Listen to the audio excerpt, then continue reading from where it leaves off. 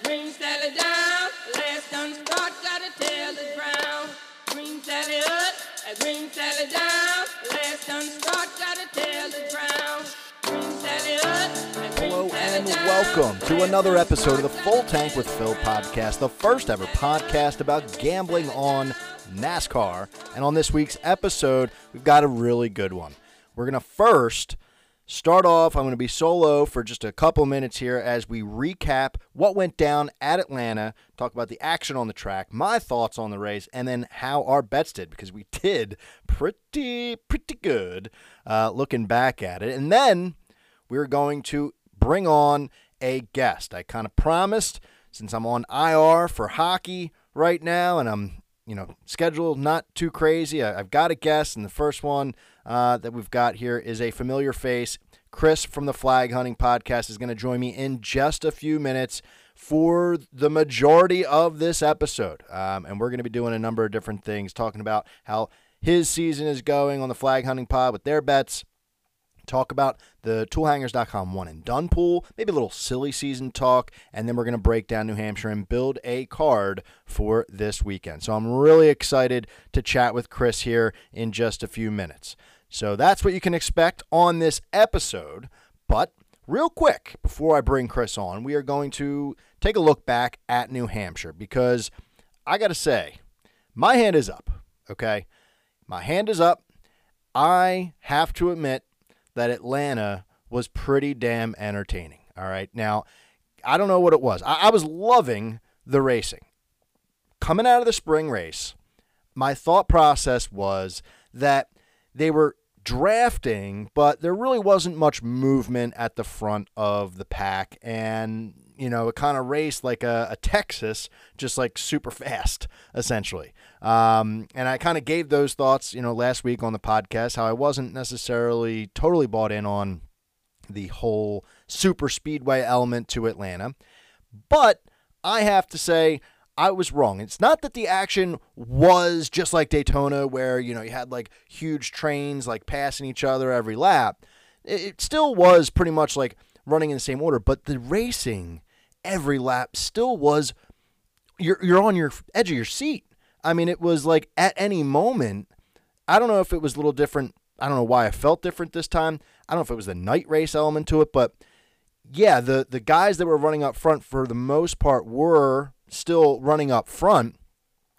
Wasn't like there was passing for the lead every single lap, but the way they were racing, you kind of felt like chaos could break out at any moment, just like any other super speedway. So I will cave and say, yeah, it has that super speedway entertainment to it, has that factor to it, and I was thoroughly enjoying that race.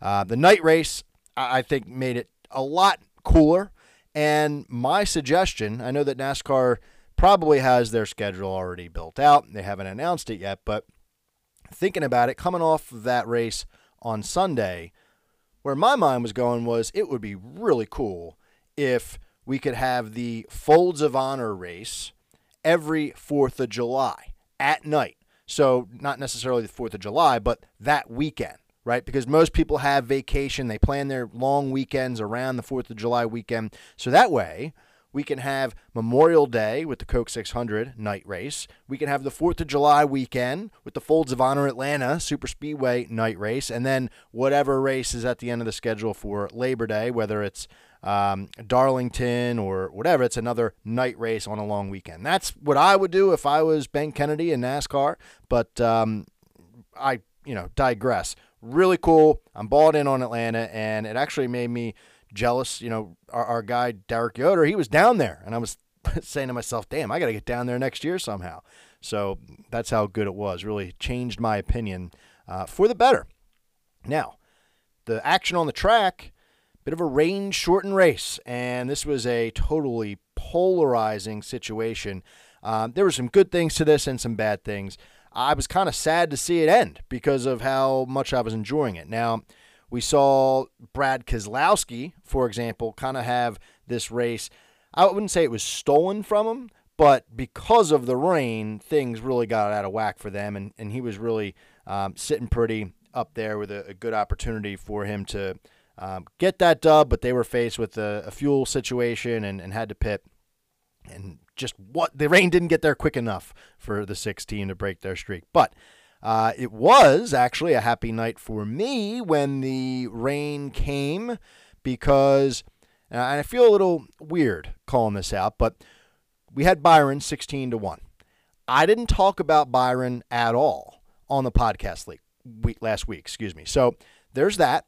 But I always say, follow me on Instagram and Twitter. I always post my card every Sunday or every race day on Instagram in the stories section there for people to check out to see if they like anything what I have going on. I always post my podcast picks, the picks that we talked about, and then I have an ad section. And for whatever reason, I woke up on Sunday, saw that Byron was 16-1, and I said, you know what, I got to jump on him. I don't know why. He didn't qualify well. Nothing really other than the fact that I know that Hendrick has been good in that race, and that value for one of the best drivers this season just stuck out to me. So I just took it kind of on a whim and ends up hitting because of the rain. So I feel a little dirty about it, kind of bragging about it. That's why you didn't see me like chirping on Twitter, like, look at me, look at me. But at the same time, hey, I'll take a victory. Absolutely. And that's not where the dubs ended for us. I mean, some of the podcast picks we really knocked out of the park here. So we talked about Brad Keselowski for a top 10 at plus 105. That hit.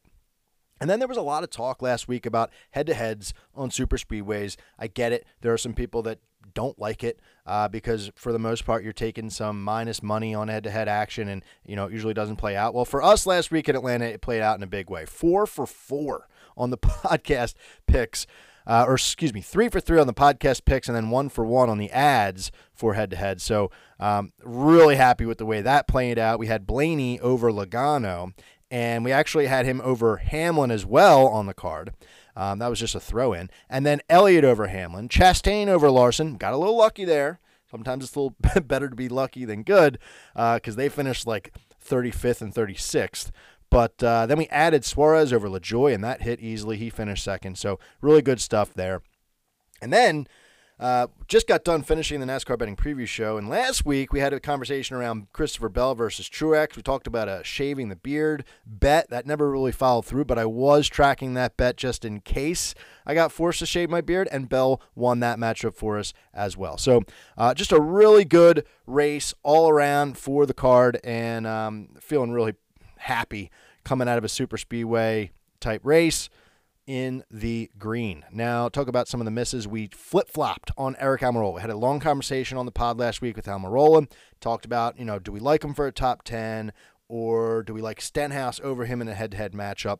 And on the betting card, I flip-flopped. I changed my mind. I said, what, this dude put the car on the pole. I really like what he's got going on. We're going to go with the top 10 instead of the head-to-head. And that was at plus 140. That missed dismally there. And Stenhouse, to make matters worse, wins that head-to-head matchup. So if we had stuck to our guns, we would have been 5 for 5 for head-to-heads, but we ended up just not taking that matchup all around. Eric Jones, we called out for a plus 200 top 10, and he finished 11th. Just missed. We were so close. So that one was, normally that would be tough to swallow, but we had a really good day, so a little easier to digest that one. And we had Christopher Bell for a top Toyota, and he was sitting pretty. After the Hamlin spin, he was the top Toyota, or it was either him or Wallace, and they were right there, and then something happened to both of them. I don't know what they did. They chose to pit for whatever reason, but that one ends up not hitting. And then the last one, we threw in a Harvick top 10 as one of the ads, and that missed as well. But overall, really good day for the podcast at Atlanta, and so the racing was good. I had fun watching it, and we won some money. I would say that checks all the boxes that we're looking for. So, a good weekend, and we're going to look to keep the good vibes going. So, I mentioned we've got a guest coming on this week, and just about to sit down and record with him. So, this is Chris from the Flag Hunting Podcast. He is a recurring guest. One of the first guys to jump on and do the full tank face-off that we had going when we first started bringing guests on a couple years ago. And he's a co-host of the Flag Hunting Podcast. If you listen to this podcast, you know Chris by now because he's been on a bunch and had him earlier in the year to do a preview for the silly season stuff. So just a lot of good stuff. And I figured, hey, why would I give out like my picks and then bring Chris on? No, let me bring Chris on for the whole time. We'll have a great conversation, and then we're going to build our betting card together for the podcast this week. So you can find this conversation out there on YouTube as well. So without further ado, here's Chris.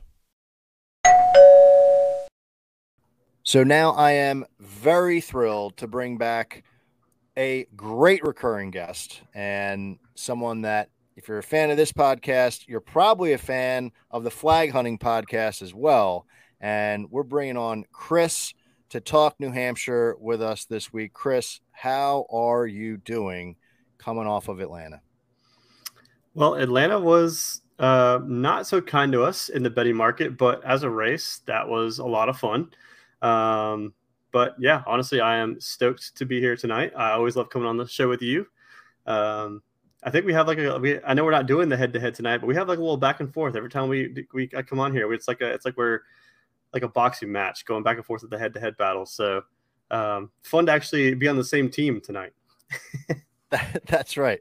So to give you the breakdown of what we'll be talking with Chris about tonight, we're going to start just hearing from Chris how his season's been going, talking with Ian and the flag hunting pod as a general, umbrella with their bets this season. We want to hear what's going on. And then we're going to talk a little silly season because Chris and I think we're the kings of silly season. We love getting together to chop it up about that on and off air. And we're going to touch on the tool hangers one and done pool. And we're both not necessarily doing well there, but we'll have some fun talking about it and give some props to those who need calling out. And then we'll get into New Hampshire, talk about our data sets and what we're going to do, as Chris alluded to. We'll do a full tank face-off this year, Chris. I guarantee it. We'll have to have you on maybe like for playoffs and whatnot. But tonight, we're going to build a card together and bounce some bets off of each other. I've got a list of drivers just to kind of throw your way, and we'll get to the logistics of that. But we're on the same team tonight, as you said, so it will be fun to do this as a team tonight. That's for sure. Absolutely, yeah. I'm looking forward to it all. So to start, tell me how the year's been going for you, Chris. 2023 in a nutshell. We'll start with the NASCAR side of things, and you can also touch on Ian's side with the golf, because the flag hunting pod, for those who don't know, it's a combo pod with Chris and his buddy Ian, who covers the golf world, and you guys just give out bets just all the time, nonstop, 2 different sports. It's just a plethora of information. So how's the year going for you here in the middle of the summer? Pretty good, honestly. We're both kind of firing all cylinders over this year. Ian's up 198 units so far this year. He's hit outrights, I think, 2 of the last 3 weeks, I think, to kind of really bounce his season around. And I'm up 42 units. So honestly, it's been good. We've had some good fortune. But yeah, if anyone who hasn't followed our cards before, when we hit big. I mean, that's what we do. We are flag hunting. So, if you see our cards, 2/3 of our card, well, for me, 2/3 of my cards are outrights. For Ian, his full card is outrights. But yeah, honestly, it's been a pretty good year. Some of our biggest weeks, I was kind of looking at my tracking sheet here. Actually, Atlanta 1 was probably one of our biggest weeks of the year. We had plus 39 units, the first iteration of Atlanta. And then Darlington was another big week, plus 28 units. Bristol Dirt plus 42. So we've had some really, really big weeks. Obviously, there's the downside of that as well. When you bet so many outrights, you're going to have some big swings. But yeah, honestly, pretty good year so far. And I was going to comment on the fact that, like, when we get to talk about New Hampshire here in just a little bit, you typically, like you said, you're hitting outrights, or you're focused on outrights. And I just wanted to ask, why that is, like, why you spend most of your time looking at that, because I'll tell you this, I actually really enjoy that, because I tend to look at a bunch of different bets, like kind of all over the place, and that can get a little dizzying from time to time. So when I do, see your card out there, or talking with you via text and things like that, when I just see like the straight up outright picks, it is kind of refreshing just to be like, okay, like there's a guy at a decent clip. Like, let me just kind of tail that. blindly. So why is it? Is it because North Carolina is not legal and you don't have like a full slate of different ways to bet? It's mostly just offshore numbers, or is there something else to the conversation there? Honestly, the easy answer to this is it's just really fun to hit the outright winner, right? Like when you're watching a race, you won or a golf tournament, like you're rooting for the guy to win, right? So like when you hit that, there's no other like rush or thrill when you hit on the guy outright at that big number, rather than like, I don't know, for me, I think I can speak for me and Ian both when like it's like, oh, we hit a top 10 at plus 150. Cool. But like when you hit an outright at 10-1 and you're winning 30 units off it, like you're legitimately doing, jumping up and down in your living room screaming. So I don't know. It's really just it's the thrills for us. It's on brand for our name, right? Flag hunting. So yeah, honestly, Bovada has been really kind to us as well. We get Bovada has a really good market, so it really doesn't even have to do anything about what's offered to us. It's really just the thrill of the game, to be completely honest. I mean, great answer. I did not really expect that as an answer, but I can't argue that. I mean, who the hell doesn't love hitting an outright pick? So yeah, I mean, it is super on brand flag hunting. That's what you guys are about. So I should have known. I should have known. So you mentioned Atlanta. I wanted to get your take because right before I brought you on, I got done recording kind of the intro to this podcast, and spoiler to you, and just to kind of recap, like I'm a fan now. I wasn't really heading in. I was really on the fence, kind of leaning towards like, not really bought in on the whole super speedway thing. And as a fan, just like, entertainment standpoint, I'm bought in. I thought it was kind of edge of your seat racing, and I was disappointed. Even though I had Byron 16-1, I was disappointed when it was rained out because I wanted to see them keep going. So what's your take on Atlanta? Just kind of like soup to nuts, the whole thing. Fan, not a fan from a, viewer standpoint. Yeah, I'll be honest. I was probably one of the few I was a fan from the get-go. Just because I love super speedway racing. Like I know that I'm kind of in the betting world, that's kind of a rarity because it's so unpredictable. But you can also hit some very wild outrights at super speedway style racing. And I don't know, for me, super speedway style racing it's like you're always on the edge of your seat. You're always wondering like what's going to happen. Like it's a dream of mine to go actually be at a super speedway race, a Daytona, Talladega, now in Atlanta. But now the fact that there is like so much handling, it's so much harder for these guys to hang on to these cars, and you have the super speedway factor added onto it, it's quickly becoming like one of my favorite tracks. And the fact that I'm only 4 hours away from it, like I want to get down there. But I guess to comment on the race though, I love the race. It was a lot of fun. The ending, I'm indifferent about, right? Because we saw such a good race, so none of us wanted it to end because we wanted to see how it was going to play out. We didn't want it to end based on a fuel strategy or pitch strategy because of the rain. And I think that's why we're all mad that it did get called early. But we have to look at the other side and think we also don't want a Daytona moment, a Daytona summer last year where they go into turn one and it's pouring down rain. So I feel very indifferent, and I still feel that way. Like even when it was going on, I understood. Like I understood what race control was doing with the pit laps. Like I know people were mad, like, oh, we just drove around for 13 minutes. No wonder it started raining. But you have to realize, like, if they opened pit road, it was going to be even more madness than it already was. Yeah, pure chaos. Yeah. So yeah, I guess my long answer there is I feel very indifferent about the race, but the track itself, I'm in love with it. I love it. Yeah, I mean, I said the same thing. I got to figure out a way to get down there. And I love the night racing element to it as well. Yeah. So I hope they keep doing that. Now, I want to backtrack to something you said, because up until this race, wasn't fully bought in on the like full on super speedway element to it. Coming in the spring race or coming out of the spring race, watching that race up at Derek's house with a buddy of his, sitting there just kind of feeling like, what am I watching here? Like it kind of felt like I was watching Texas, like as far as like the lack of action. That's how I left. Yeah. So it was kind of a bad taste in my mouth. Like, this is super speedway racing. Like, I don't think so. So you were bought in from the get-go that this was like super speedway style racing, and there was no if and buts about it.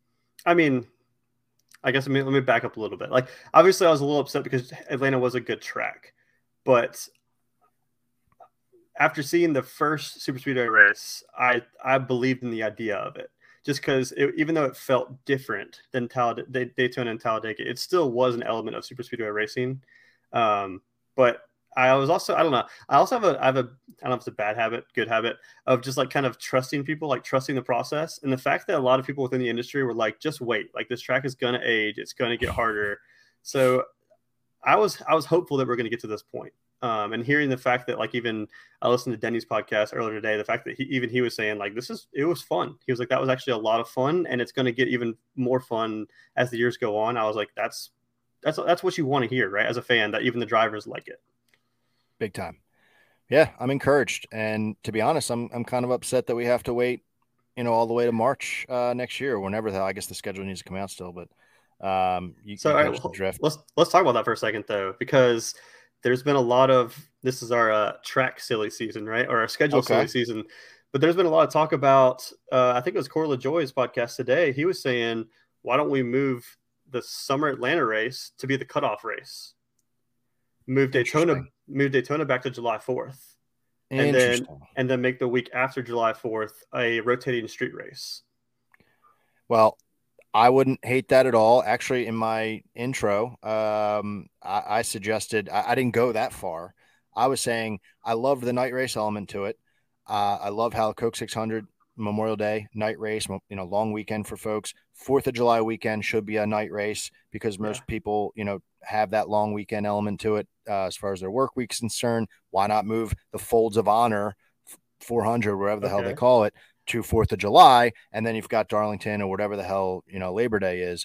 So you have all three of those big weekends where people have off as night races and big races. But I could get behind that too. I mean, so crossing my fingers that they're really trying to wheel and deal here. And the rotating street course, whatever. I'm bought in there as well. So I'm kind of along for the ride. I'm not going to complain much with the scheduling because things have kind of worked when they've made tweaks, and we'll keep riding it. So Ben Kennedy, I think, is the one. You're out there.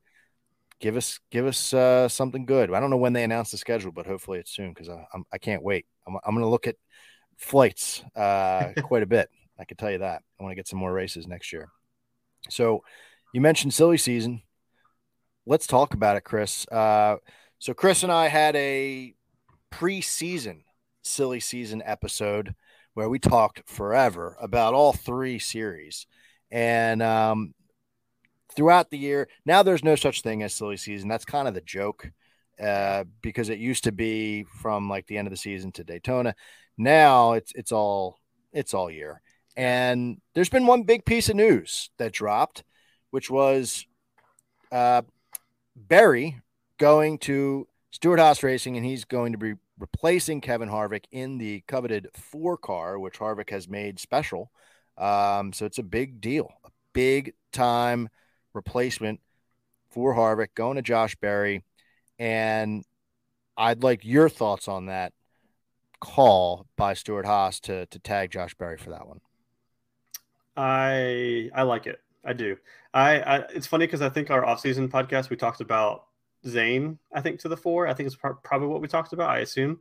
But to get an established guy like Josh Berry, a guy that I think he was like a 2 or 3 time late model champion with Dale Junior Motorsports.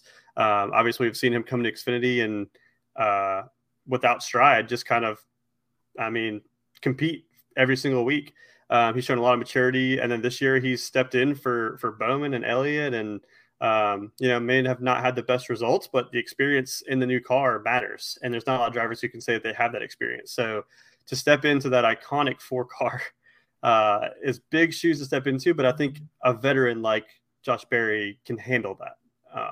And the team as a whole is interesting. I'm sure that's what you're going to touch on here in a minute. I think the team as a whole is going to be interesting. I think I joked with Derek when I first heard this news of like, man, SHR is about to be like short track city. Like short tracks are going to run through SHR. But outside of that, I don't really know what they're going to excel at because Harvick has been carrying that team. So yeah, curious to know what you think, but I'm a fan of it. Yeah. I think we all kind of knew that Josh Berry was going to find a ride somewhere. I mean, we've talked about the same quote numerous times, which was Dale Jr., year or two ago. And he asked like if he had a charter for the Cup Series, like who would he tag to be his driver, cornerstone driver? And he surprised everyone at the time by saying Josh Berry. Mm-hmm. And that turned a lot of heads. And I think from that moment, he was an anointed one. He was kind of a made man because people who had Cup Series charters started looking at him where maybe they weren't before. So Junior Motorsports just continues to be a farm system for the Cup Series Pipeline. and a pipeline. So yeah, I don't think it's shocking that Josh Berry has a Cup ride. Little surprised that it's the 4-car. But I think, they did their due diligence. They went out and they found, like you said, the most established type of guy they could have because they need that. So yeah, I'm looking forward to seeing what he can do. It feels like kind of a trend now. This is 2 years in a row. We had Gibbs getting some rides last year, filling in for some folks. And I don't know if it's just because more people are getting injured or the concussion protocol and, all that, but Gibbs filling in before his rookie season. Yep. And now we have the same thing with Berry. So it kind of makes silly season a little bit easier. Like who's getting tapped for these concussion spots or these injury fill-ins, because it's those guys are probably going to be riding in the Cup Series pretty soon. So interesting there. Now you mentioned Stuart Haas. I mean, I don't know how Josh Berry feels like if he realizes that he likely is going to be tagged to be like kind of a leader right off the bat. I mean, because Ryan Preece, driving the 41 car, he has not really been impressive. We don't know what's going on with Almirola. He was supposed to retire and, they brought him back again. So there's that part of it. And who am I missing? Briscoe. Briscoe, who, oh Which, my God. I think isn't that fucking crazy? I can't even think of Briscoe's name. That's how bad he's been. Yeah. Wild. I feel so like I'm actually a Briscoe guy. Like I like Briscoe. And me too. And coming into this year, I really thought, I think a lot of us, honestly, especially like between me, you and Derek, like I think a lot of us were really high on Briscoe coming into the year. And we thought like they were going to tab him as being like, try to kind of move that crown from Harvick to him to be the guy. And it's turned out to be quite the opposite. And I don't know what to think anymore about Briscoe. I think that like, I don't think it's a talent thing. I really do think that like SHR as a whole, the car is just outside the 4-car. They haven't been there. Like we know that Preece, Briscoe, and I guess Almirola at certain tracks are better than what they're showing. Like at the end of the day, they need some changes within. I think personally, I don't think it's a lack of driver talent. I would agree with that. I think what you're seeing out of Harvick this year, the fact that he's able to perform at this level is kind of like the best performance ever for him because he's got the same equipment as other guys and he's still able to do like more than treading water. Like he's still a factor, especially for gamblers. Like if you're taking him in the right spots, we're going to talk about him tonight. I'm going to call him out pretty much right away. So I mean, that in itself, like for what he's doing, making the most out of this equipment is crazy talented. So now you take him out of that and it makes you wonder, right? I mean, so we start looking at silly season of the future. Like we talked offline about Stewart maybe faltering on this team. Like his press conference with Barry wasn't necessarily a Tony Stewart like shining moment. And there's been some like weird things that you can kind of sense from some of the reporters that maybe he's looking to get out. So that would definitely flip the script for that team, give them, I would assume, that would be the equivalent of a stick and ball sport team, just kind of doing a rebuild. So, yeah, I mean, do you see anything like that going down, anything like that drastic? I mean, it's hard to say, right? But like, I think the quote that is the most interesting from the Josh Berry announcement was when Jordan Bianchi asked Tony, like, almost trying to like he was trying to hint at something. Jordan was like, "Do you foresee SHR sticking with the Ford or sticking out the Ford I think that's how he phrased it, like sticking out for the remainder of the Ford contract or something like that." And Tony's answer was not what people expected. He was basically just like, "Well, that's what the contract says, doesn't it?" Or something like that. Just something smart. Yeah, But smart ass like comment. also, yeah, but like not also like he didn't say anything praising about Ford either.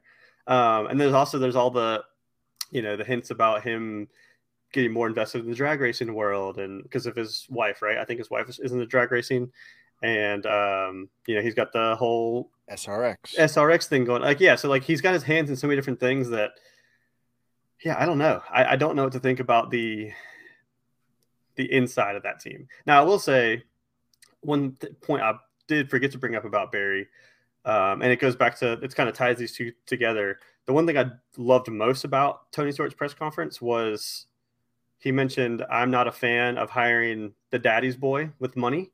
I want a driver." And I think he has now shown that twice with his last two hirings of Priest and Barry. And I personally, I love that. I am a And huge kicking fan of Custer to that. the curb, too. Yeah, right. So I mean, you could draw so many like different assumptions from this, right? Because it's like he's putting guys in the seat that he wants to be in the seat outside of money, but at the same time, like, he's not really giving uh, the most utmost confidence that he's going to be sticking around. So Yeah. And that would change things. Now, the other element to it is like Almirola. I mean, what his future holds, it's fun, for guys like us to kind of speculate 10 car next year. I mean, we threw Zane's name out there at the beginning of the year. I don't necessarily know if I would do that if I were them because of how young or inexperienced they are. I don't think they need another, babysitting job for the 10 car. I would love it as a Zane fan, but we had, thoughts about some of these guys who have been stepping up in kind of lower level equipment and who could be taking a step up in equipment to join the 10 car. You know, we've been trashing Stuart Haas's equipment, but I still think the 10 car is better than some of these other rides out there. And we've seen some drivers this season outperform, most of the Stuart Haas guys in lower level equipment in air quotes. So, do you have any thoughts on a 10 car if it's coming from the Cup Series? yeah, I think if it's not Zane, right? I think we all want Zane to be the guy because, I mean, I know personally just from offline conversations with you that Zane Smith to the Smithfield car is like a Goddamn right. dream. It makes the most sense to me. But yeah, I mean, let's talk about a guy. This actually shocked me today. I was listening to the Teardown with Bianchi and Gluck, and they were talking about a guy that has currently pointing his way in points, and I didn't realize he was. But Michael McDowell is literally he's in right now. If the season would end today, he's in, and that's crazy to me because it almost feels like he was a little bit better last year, but he's been more consistent this year. We see it at super speedways, at road courses, and then even I feel like he even had an intermediate recently where he was like a top 10 guy, or maybe it was a short track, I don't remember. But yeah, if Michael McDowell, I think at his point in his career, that's a step I'd be willing to take if I was him. I don't know how you feel about that, but I mean, you might as well, right? Like, what are you going to achieve at front row at this point? Yeah, I wholeheartedly agree. And let's pretend that I'm someone in charge at Stewart Haas. You got Tony kind of on his way out, um, theoretically, in this Yeah. situation. And you need to fill the seat with someone who is more experienced than, an Xfinity driver or a Truck Series driver, like we mentioned. He stands out, man. I mean, he is getting really good results from equipment. And I find myself like, so I want to go actually just another minute rant than I had anticipated. But like, I remember when Casey Kane took his ride in the 95 at Levine Family Racing. And I remember thinking like, oh, it's all she wrote. what a shame, right? Like poor Michael McDowell. Like he's just been chugging along, and there goes Casey Kane, taking his job. He's the bigger name, and what a shame for McDowell. And yet he finds his way, lands at front row, is the super speedway guy for a little while. Yeah. Wins the Daytona 500. He was the super speedway guy before he won that Before 500. that, I mean, some of us 100%. were on him to win that 500 for a good reason, the Daytona guy. But he seems like he's just like expanded his resume, like started really good at Daytona. Then he was like, okay, I'm good at all the super speedways, all 4 races. You can count me in. Then it was like, wait a second, Michael McDowell's like a pretty good road course racer. And holy shit, NASCAR's got 6 road courses on the schedule. Yep. So count him in on those. And yeah, now he's starting to chip at the, mile and a halfs. I think it was like Nashville, the other, you might have been referring to where he had a good finish. I think it might have been Nashville. So I'm trying to look that up. It looks like Gateway, he finished 9th. Oh, Gateway. Okay. Gateway. I think there's another one too, and I'm still trying to vet that. The fact is, he's building a resume. Yeah. And he's not going off into the sunset and just saying like, okay, thank you for my time. Like if you're Stuart Haas and you're looking to fill that 10 car, McDowell's a decent, I don't know what his contract situation is, but I can't imagine he's like fully locked in for a long-term contract. That'd be dumb on his part. So yeah, I mean, I would give him a look for sure. I would like to see it. I would really like to see him get a shot in a little bit better equipment. So it's a good call out. Trying to see if I was looking at, so if anyone doesn't know, J-Ski typically is the place where you could find contract information, but they don't have anything listed for him. Actually they do. It's just 2023. So I think he's in a contract year, actually. Man. So, I mean, the stars would align there, and then you give him maybe like a 2-year deal, just let him kind of prove it, see what he's got. And, he seems like he's an older driver. Maybe he just looks older than he is, but, I can't imagine you would sign him to a long-term deal, but see what he's got in that first year, second year, maybe re-sign him another time. But I would take a shot for sure. I agree with that. Well, any other silly season thoughts? I know we're planning on kind of like regrouping and having a, silly season episode at some point before the year is over, but any other thoughts for the series before we move on? I got a like a bold one I want to throw at you. Let's hear it, man. But and I think you're going to be a really big fan of it. Okay. So yeah, so obviously we know now that Trackhouse has brought Busch beer into the fold. Well, I guess I can take this 2 different directions, but I'm not going to go like the super bold one. I'm going to keep it a little reined in. But I think Trackhouse bringing in a big sponsor like that, we already know that they've had a lot of success. Ross's prime to fame is shooting through the roof. He's getting a lot of fans. You've got to assume that's a lot of marketing dollars coming in, a lot of sponsorship dollars coming in. So I think Trackhouse could go to a 3-team car or three-car team, but they do that by merging with Nice, and Nice Motorsports has all along wanted to bring Hocevar to the Cup Series. They have said that. They've said that they want Hocevar to be their guy. So Trackhouse Nice Motorsports with Ross Chastain, Daniel Suarez, and Carson Hocevar. We know that they have that kind of alliance already because you see Ross go down and run that truck all the time for them. So that's my bold one. That's my theory. That is a fantastic theory. There's no tin hat involved in that one. I mean, that's like following the money. That's following the dots. I really like that idea, and I'd be shocked if you were able to just have like godlike powers and know every conversation that ever happened in the world. I'd be shocked if that conversation did not have happen already. I'd imagine that they've kicked around. There's been some beers had somewhere along the line with the people that would make those calls, and I'd have to imagine that it's got legs. So that would be a great call out. And it would be interesting to see because they'd be skipping right over Xfinity, where names are made. So it would really, pave the road for guys in trucks to go make the big jump, and see if he could do it. So love it. I think it makes sense. It's a shot in the dark, but it's got some staying power. So I'm into it. I would love to see that play out. Do you think Kosovar is ready though? No, I guess I don't think yeah. he's ready. I kind of agree with that too, but yeah, no, I mean, I'm a fan of Hocevar.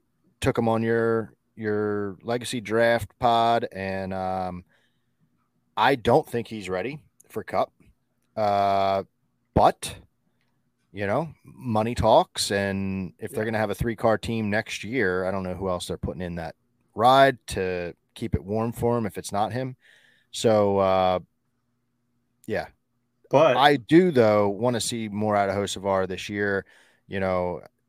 This season, he needs to make a run in the playoffs. And if he doesn't make a run, then he's years away from Cup.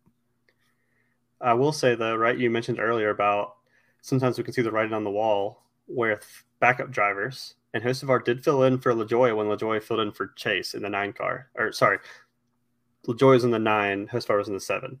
So, and he outran LaJoie he did. Until he wrecked. I mean, he was running top 16 or something like that. I think he was running 16th when he wrecked, hit the wall, and that was it.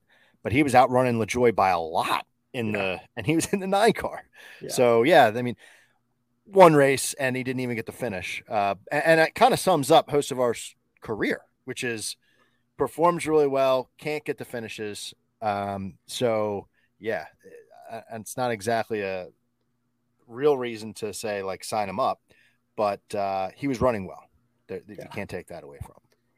I will say the fastest Hocevar's been in the truck series this year was probably Charlotte, and I was at that truck race, and the fact that he didn't win that race was nonsense because he was on rails. It was unbelievable. Ben Rhodes had no business winning that race. Yeah. Well, we'll see. I mean, I think you can get Hocevar at 8 or 9 to 1 right now to win the championship in the trucks. I mean, that's a pretty good number when you're looking at who's competing. Zane is bringing the number way down and making it, more possible to bet on some of these other guys. So, Hocevar, we got to see him make a run in order to start talking about him for silly season in the Cup. That's for sure. Yeah, agreed. Cool. Well, and since we're talking about trucks, I'll just say this to wrap things up. We spoke at length in the trucks segment in our silly season about ThorSport and Haley Deegan. Oh. And she is garbage. They need to be thinking of an exit plan now. Anyone from ThorSport, please, what's going on? She cares more about her YouTube channel than she does figuring out practice and qualifying. It's absolutely crazy. She's on the I just actually had a YouTube video pop up yesterday. It said she's on the worst run of her entire Cup series or truck series career, and she's in the best equipment that she's been in. So that's just crazy. And we said we got to have checkpoints with somebody like her. How's she going to be doing halfway through the year? We're halfway through the year. I mean, they're 2 races away from playoffs. She's garbage. So not good. And I'll just leave it at that. No, agreed. I feel like I've been the one trying to stay on the bandwagon, but I don't think I'm on the bandwagon anymore. It's been rough. Yeah. I don't get it. I really don't get it. I think it's got to be lack of talent at this point, but I don't want to anger too many people out there more than I already have. All right. So let's go to a conversation quickly here. We are getting to New Hampshire and we will start giving out some picks here, but we got to touch quickly on the toolhangers.com one and done pool. Toolhangers with a Z.com. They have sponsored our one and done pool that we tried to get together with a bunch of other folks out there who do podcasts around gambling on NASCAR. And since I have Chris on, we're both in this league. We were kind of the ones who got it started, and we are both not doing well. And I'm telling you right now, for me, it is not because of lack of trying. I really do try to put my best foot forward, and I have just been, I'm going to say, unlucky here. I take my big name guys, Larson, Blaney, Hamlin, Byron. Anytime I've taken one of the big dogs that I've like saved up, they do terrible. 30th. So I am in what is essentially dead last. Derek Yoder's in dead last. That's because he forgot to put his picks in twice. So if you take him out of it, I'm in dead last, 5 points back from Speedway Steve. Phil from Speedway Steve too, and Skybox and Seth from In Between Media. They're within striking distance from me. You're just a little bit, one more tier up at this point, and you don't have a victory yet this year. So what's been, just quickly, I mean, we don't have to be on this topic for too long, but like, what's been your strategy and why isn't it working? Because my hands are up too. Yeah. So, and I'm glad we did this year, like with, like the podcast guys, because I do think we want to open this up to more people next year. I know that a lot of listeners and people have reached out to say, hey, we want to join this next year.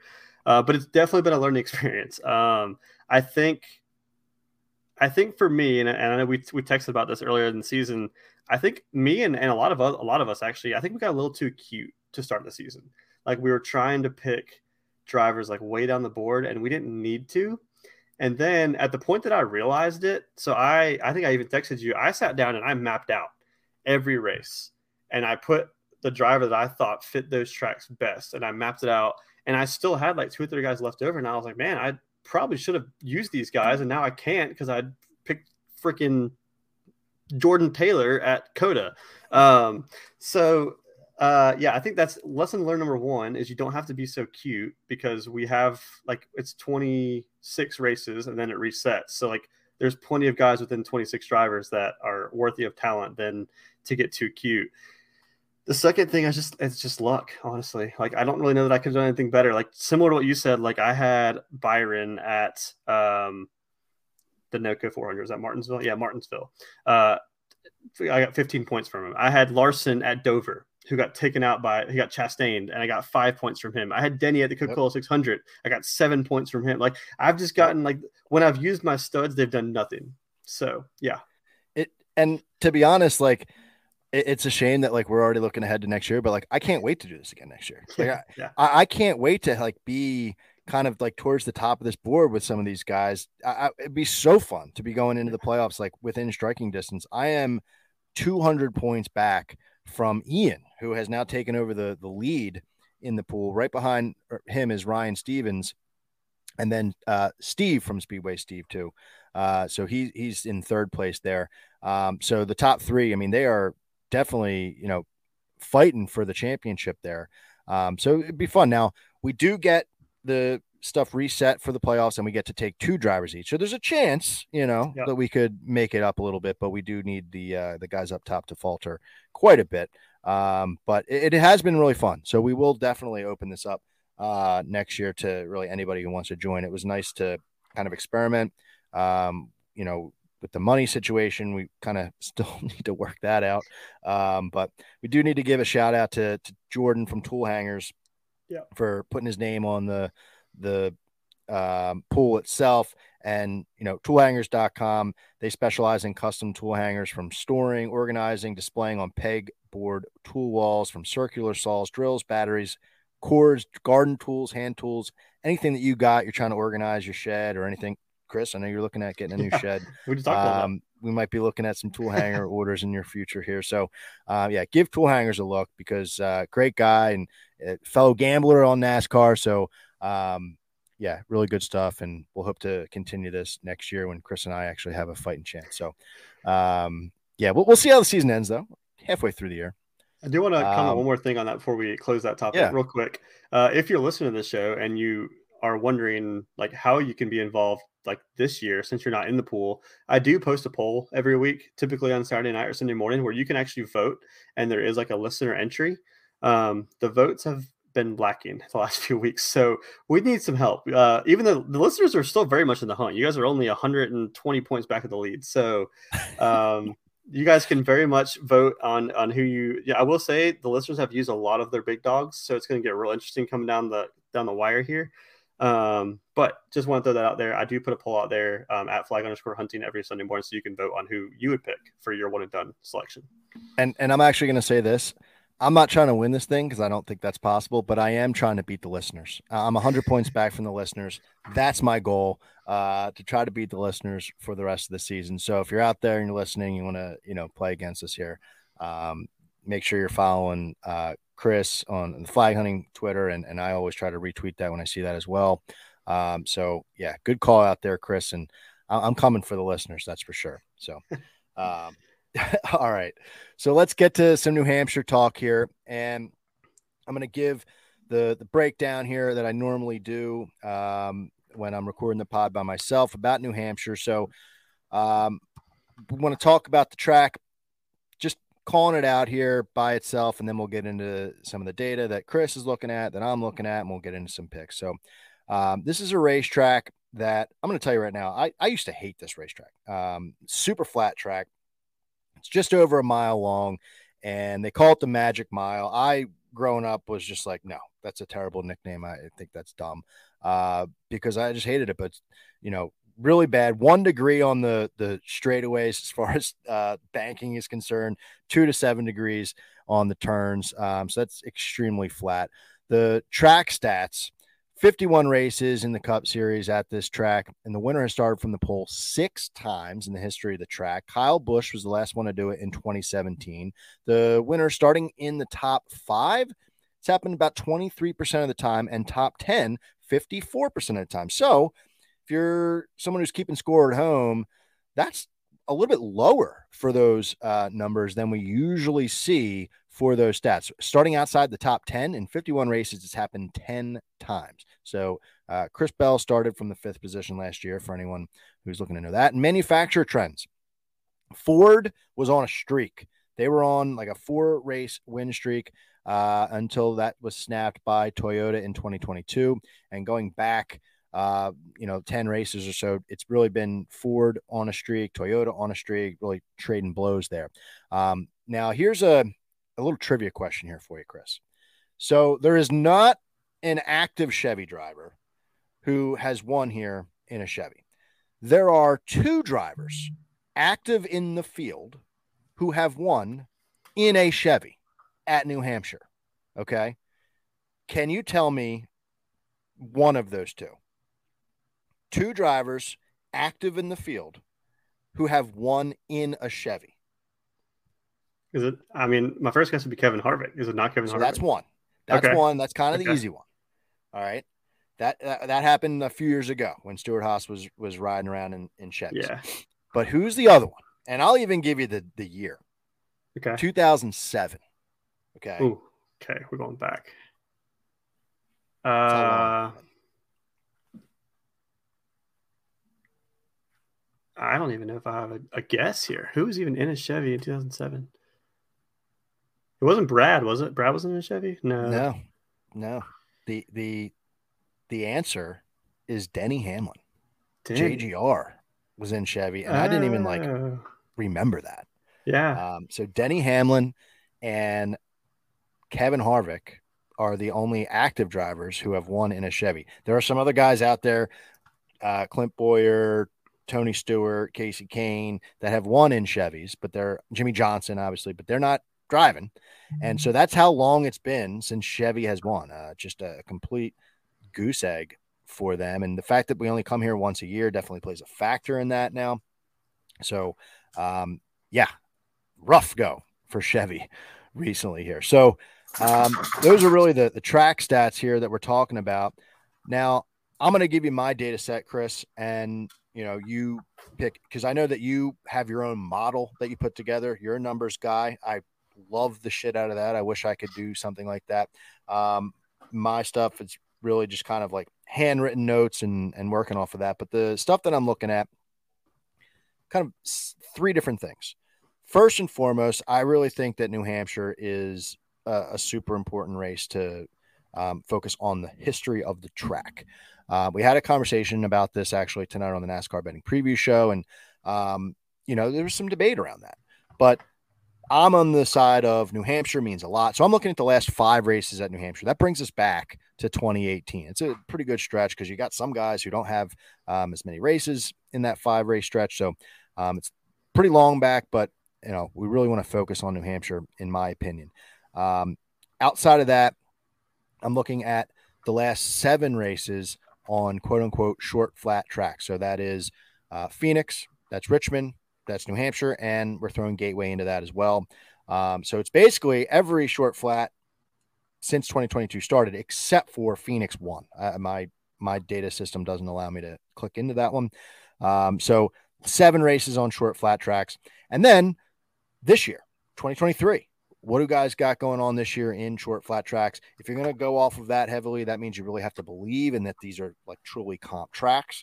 Again, some debate around that as well, but that's Gateway, Phoenix, and Richmond so far this year. So if you combine all that together, I feel like you get a really nice look at who kind of rises to the top of the board and ways to bet on people. So that's what I'm looking at. But Chris, what are you looking at? Anything similar, anything different? What are your feelings here? Yeah, mine's pretty similar. So I'm looking at the same data set of tracks. I did exclude Phoenix 2 of last year just because I feel like the championship race is just a little different. So I excluded that. I also put a little more emphasis on Richmond as the 3 comp tracks. So I tried to weigh Richmond just a little bit more.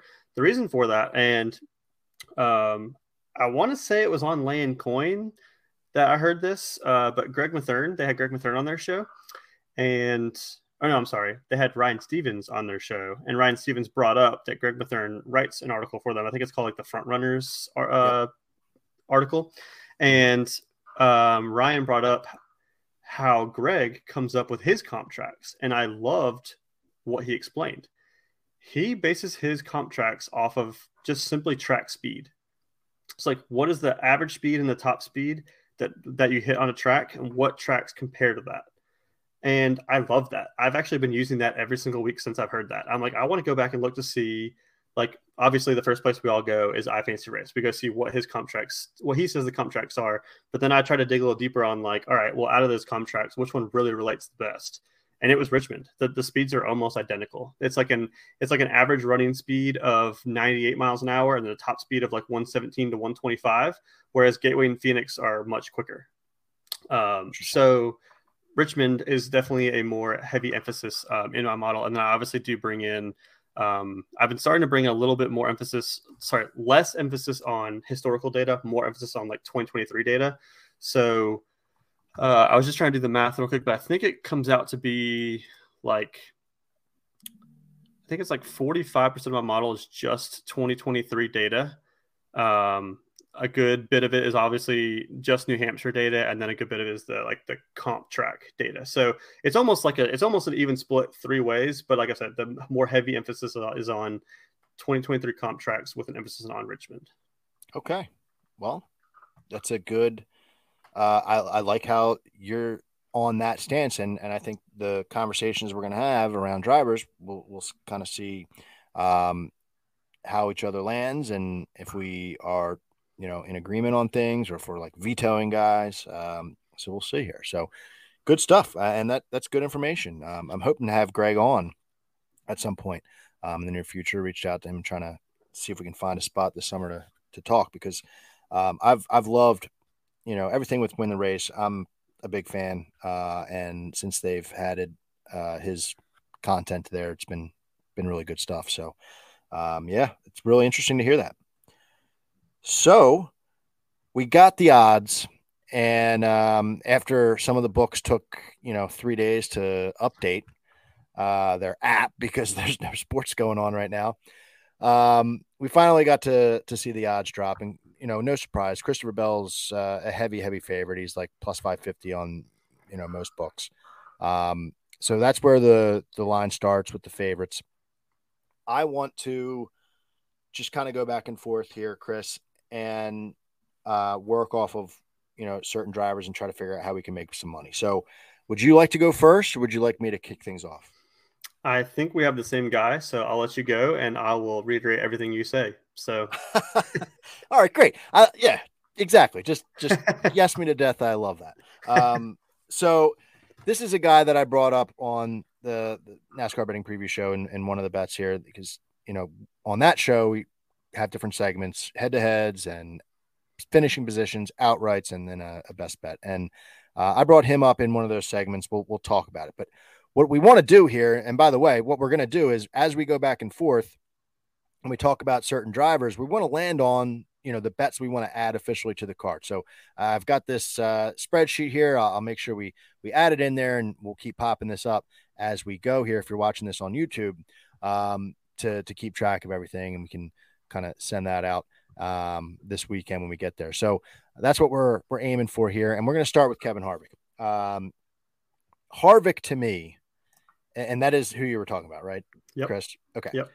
Harvick, to me, is just someone that is a must play this weekend.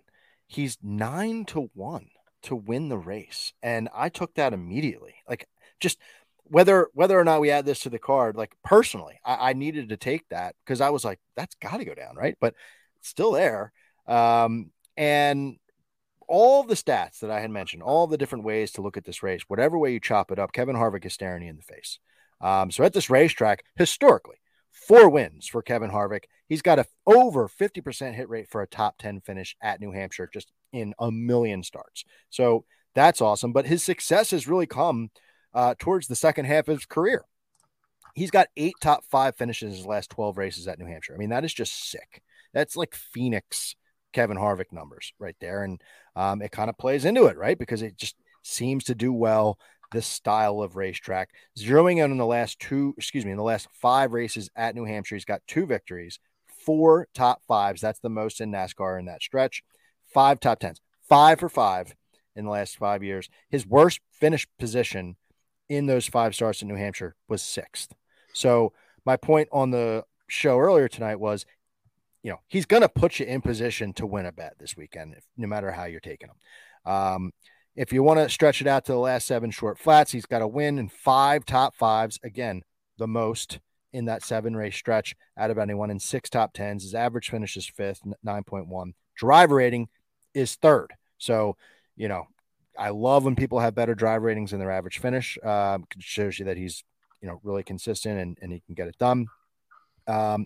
So just good stuff. And then if you want to just look at this year, he's got 2 top 5s out of 3 starts on the short flats. So really good numbers for Kevin Harvick. He's there. He's towards the top of the list. And the other point that I made earlier was his average finish at New Hampshire in the last 5 is 3.6. That's incredible. But his average starting position is 11.4. And that's not good compared to the rest of the field. Like he's like 12th or like, top 15. So that tells me you don't need him to go out and qualify well, right? Some of these bets that we talk about earlier in the week, we're saying, I need that guy, like Chris Buescher at road course. Like, I need him to go out and qualify well. That gives me a chance. I don't need him to qualify well. He can qualify 13th, and I could still see him being up there and fighting for it because he's got that skill level. So 9-1 to win the race. The one that I really like the most is top 5. He's plus 140 on Barstool for a top 5. He's just a top 5 machine at this racetrack. So that's one there. And then if you want to get frisky with some head-to-heads, he's going up against Larson on DraftKings, I believe, and then Caesars, he's going up against Elliott. I don't know if head-to-heads, and I know that outrights are more your thing, but either one of those guys, I feel like that's a little bit more risky to take him in a head-to-head against those guys for a number of different reasons. But top 5 is my nomination here to the board for our card. So I spoke enough. I know that you wanted to talk about Harvick. So anything, more to add there and where you leaning with how to make money on him? Yeah, I think I haven't officially made the click, but I think Harvick outright is going to be one of our outrights this week for the FHP card. Phil, just saying, if you have any money in your Bovada account, you can get him at 10-1 right now on Bovada. I do have money in my Bovada account. Thanks to you, by the way, for helping me sign up for that when I was on vacation in Myrtle Beach. For a good time there. But 10-1, absolutely. So yeah, I mean, just to reiterate basically everything you just said, but kind of looking at my data set here, everything across my screen right now is highlighted green because I have a conditional format. When someone has like a top 10 stat in that column, it's highlighted green. Everything is green except for the last 6 races. I do 2 columns based on like the drive rate and average finish over the last 6 races. That's kind of, I call it my momentum factor basically. But when you look at what the last 6 races are, the last 6 races were 2 road courses, a super speedway, an intermediate, I think 1 short track, I think. So it's been a shit show this part of the season. Yeah. So it's not, that doesn't fall into Harvick's forte. So I'm not even weighing that. I mean, like sometimes you got to look at the data and think like, okay, why is that bad? And that's bad. That's not going to relate to this week. So I'm not even considering that as like a point against him. But if you look at like the average finish at the comp tracks we're talking about, right? 2nd this year in the season. Average finish at just New Hampshire in general, 2nd. Drive rating, 2nd. What am I looking at here? Total speed at the similar tracks, 2nd. Similar track total speed on the season, 2nd. I mean, like everything, like it's just everything is speaking towards like 2nd, 3rd. Like nothing rates outside the top 5 other than the momentum factor or whatever. But like I said, I don't quantify that for the tracks that we're looking at. I love that you brought the qualifying point because you looked at it a different direction than I did. I typically look at qualifying, especially for like a Harvick or a Chastain or guys like that. I'm always like, okay, well, do I want to bite now or do I want to wait and potentially get a better price, right? So that's kind of the stance that I'm stuck on, why I haven't clicked it yet, because it's like I almost could wait and potentially get a 12-1, 11-1, you know? But he is qualifying a little bit better this year on these comp tracks than he was last year. So if you look at the full next gen era, it's going to look worse than it is. Whereas this year he's ranked 7th in qualifying at the comp tracks of all drivers. So it's like right on the cusp of like, I think you're right. I think top 5 is probably the play here just because I think we can get a better number come Sunday, potentially. All right, Chris. So what do you say to this?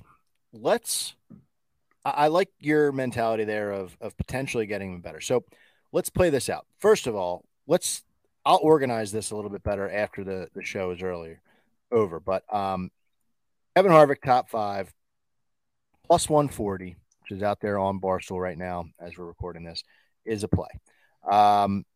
So that's definitely locked in. We're going to lock that in for us right now.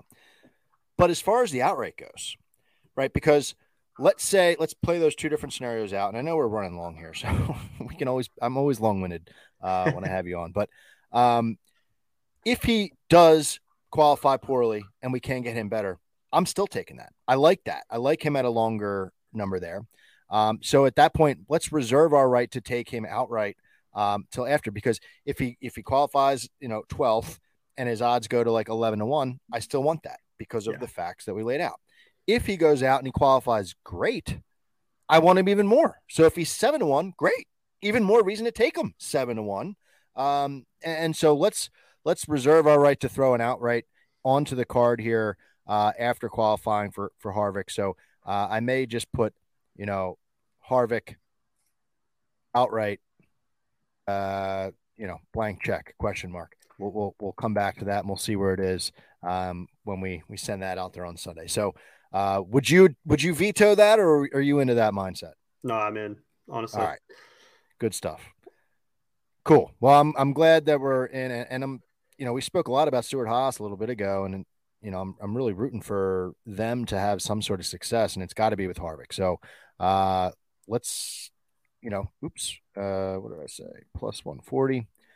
So Chris, where are you taking me next? I'll give the floor to you, and you can kind of take us, whether it's a outright or, just a driver in general to be looking at. Yeah, I think I want to talk about, so the top 3 in my model are all JGR guys. So I feel like we need a JGR guy. So I want to talk about Martin Truex, actually. He's actually number 1 in my model. And one thing I wanted to bring up, actually, before we even started talking about all this, was the reason why I haven't made an outright click yet is because, so typically what I do with my model, I put it all together. It takes me probably 2-3 hours to get all this data pushed into where I need it to push. I see where it kind of shakes out, and then I match it up against what the odds boards currently have to see how does my model differ from the odds board? And I try to see if there's any value plays, right? The guys that I think early in the week are worth taking because I think that their value is going to be shorter come Sunday.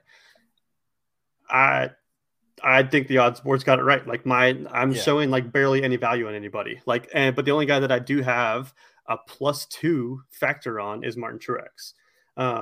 So it's a very small value, but I feel like for being number one in my model and still being having a little value here, I think he's worth talking about. So yeah, I mean, if you just look at just New Hampshire over the last 2 years, fourth in average finish, third in drive rating over the last 3 years, fourth in average finish. And then you look at total speed, fourth in total speed over the next gen era at these tracks, eighth in total speed just this year. And then I also look at loop data stats. So I like to bring in certain aspects of loop data. So typically it's fastest lap, average running position, and pass differential. And I kind of weigh those differently on how I think that'll factor into this week. So for New Hampshire, over the last 2 seasons, so well, actually 1 year next gen, 1 year not next gen. So over the last 2 seasons, Martin Truex is second in New Hampshire. So in that loop data category. You could also play the home team effect here. This is kind of like his home track. So yeah, I think there's a lot of. What, you never heard that one before? Yeah, you're saying like every track is his home track? No, New Hampshire. Isn't New Hampshire? Is that what they call the home track? Dover. He lives near me. He's from South Jersey. You're right. I think it is Dover. But the joke is that every track is his home track. Like they always say, like this is his home track for whatever reason. If it's in the Northeast, we could if it's in the Northeast. yeah, Pocono, the whole lot of them. Okay, so that's on me. I got that wrong, but yeah, we'll roll with it. So, anyways, I think Martin Truex is a guy that I want in some facet. I know he's a favorite, but how do you feel about this one? So, I coming in before the odds, really came out. I was like, I think I kind of want something on Truex. When the odds came out, and he, what are you seeing him at for an outright? That's what you're talking about, right? To win the race. Yeah, I've got him at 7. Is it 650? What was it? 7. Okay, so 7. Is that on Bovada or is that? Yeah. Okay. So I saw top, or excuse me, he was like second on the board. He was 650 behind Bell. And I was just like, oh, okay. Like, I don't know if I want to take him like at that number. I was kind of expecting him to be like a little bit lower. I mean, his numbers, like you mentioned, he was like fourth in average finish, fourth in driver in the last couple of years at New Hampshire. If you extend it back to the last 5 races, he's actually second in average finish and third in driver rating. So historically at this racetrack, he's been damn good. I didn't know if I had enough to go with an outright, but I can be convinced. I kind of said that was like, I'm going to go into the Twitter Spaces show and I'm going to have Chris on. Like if anybody can make a case for Truex and 7-1 at Bovada, I could get down with that. So I'll throw that in there. Now I'll tell you this, the bet that I was looking at was him versus Bell straight up. And I was liking Bell in that head-to-head matchup, but I just got like too shook because like looking at the different stats, like one's better than the other, and then just keeps going back and forth. And I know that people are really high on Bell this week. He's damn good. I think he could win this race with his eyes closed. So it just kind of scared me off. But Truex is another one. Like I said, coming into the race before the odds came out, I was like, where's he going to be? I think I was just kind of let down that he wasn't better numbered for the gamble. Like you said, they got it right this week. Yeah. So I felt like, oh, okay, I'm going to have to pass. But I'm fine throwing him on the card for those reasons that you laid out there. And I will also say another big factor for me too is with this short track package, we've seen sometimes how it can be hard to pass. And he is ranked number 1 for me in qualifying at New Hampshire. So, all right. So pole bet maybe. And if he qualifies well, that really helps him out. Yeah. You're right about, being tough to pass. So, even better, because if he does qualify poorly, I don't know if his number is going to shift that much to where you get like a huge advantage to wait on him. So, and if he does put the car on the pole, he's going to be like 450. So that's the thing is like when Truex is fast off the truck, he's fast. So yeah. You're hoping for a good qualifying position. All right.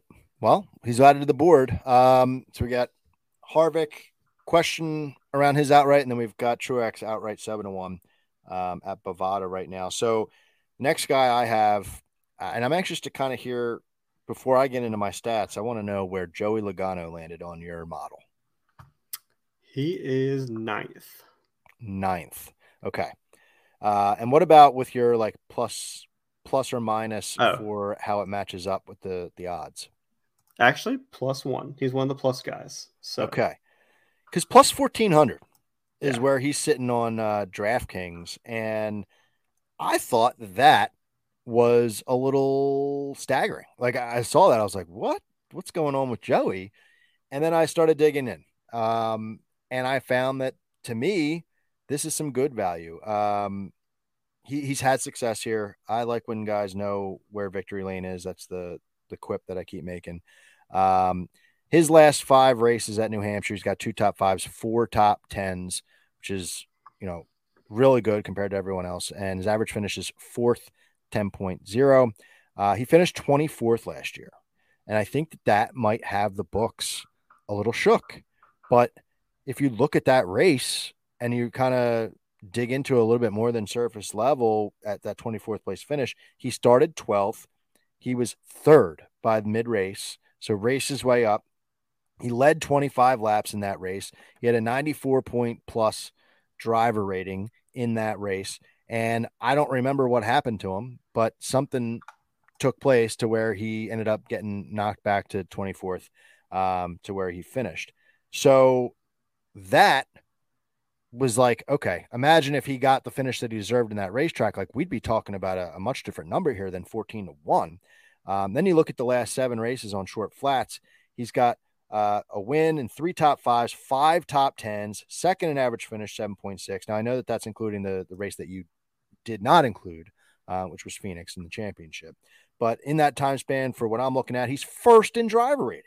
Like what the hell? 2023, he's got 1 top 5, 2 top 10s, and 3 top 15s, and he's 3rd in average finish. He's got in those 3 finishes, 11th at Phoenix this year, 7th at Richmond, 3rd at Gateway. He's getting stronger as we go, and I really like to see that. So you take all that in consideration, you bundle that up, saying, why is he 14-1? So I like the 14-1 number. I said, how am I going to make money off of this guy? He's also plus 200 to finish in the top 5. I think I'd rather go all out and go for the 14-1 call as opposed to the top 5, but I'm open to hearing about it. And this is another little tidbit. Okay. I subscribe to Win the Race. I'm sure you do as well, since you were talking about the front runners content.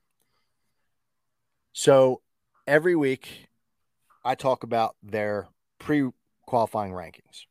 All right. So for example, Harvick is ranked number 1 this week, which is good.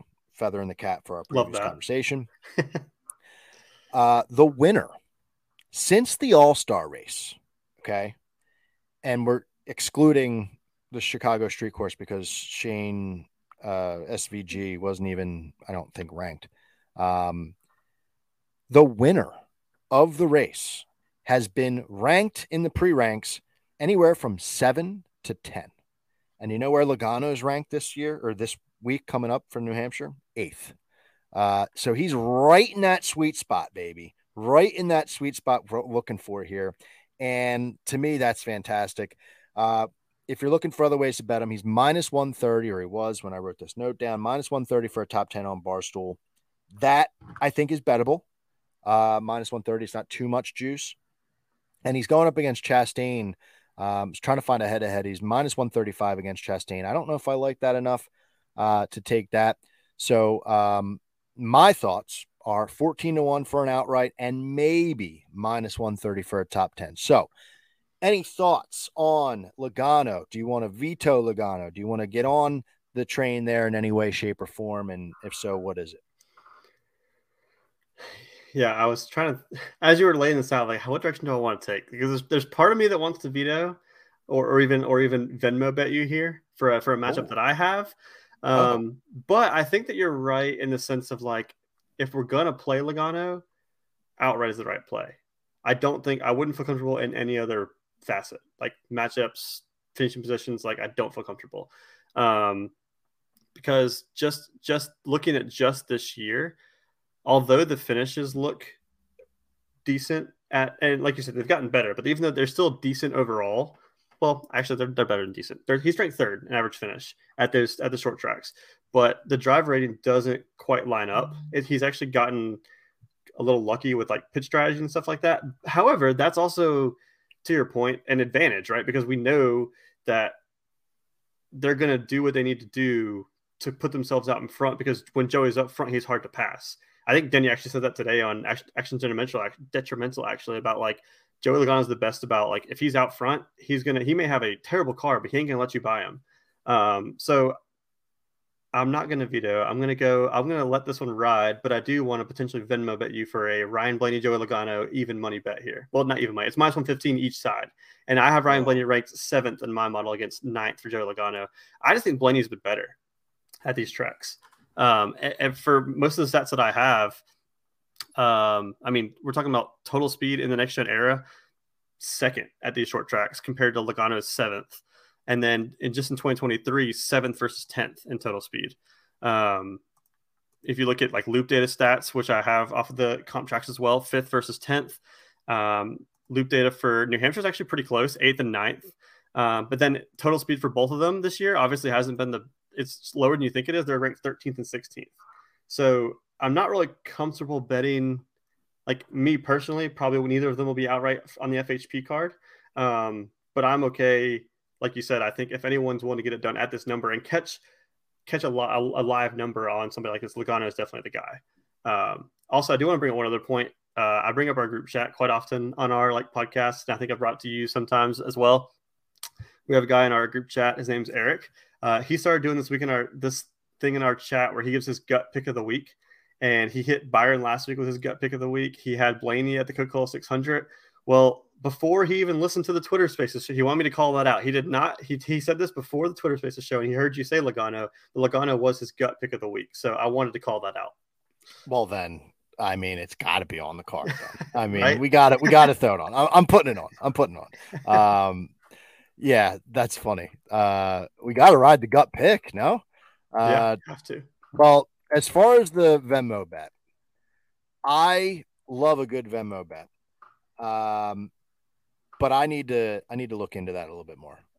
That's fair. I have not really looked too much at Blaney. Trying to look at my notes here to see if I called him out in any facet.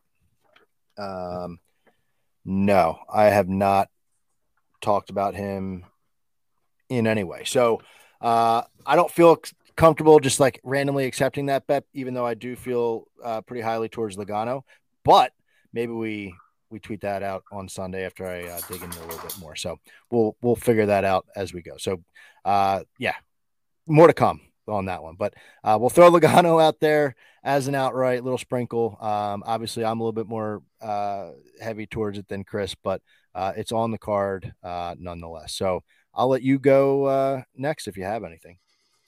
Yeah, I know we're going really long here, but I do have like 3 other names I was going to talk about, but I'm just going to pick one for right now, and I'll see if you bring up one of the other ones or not.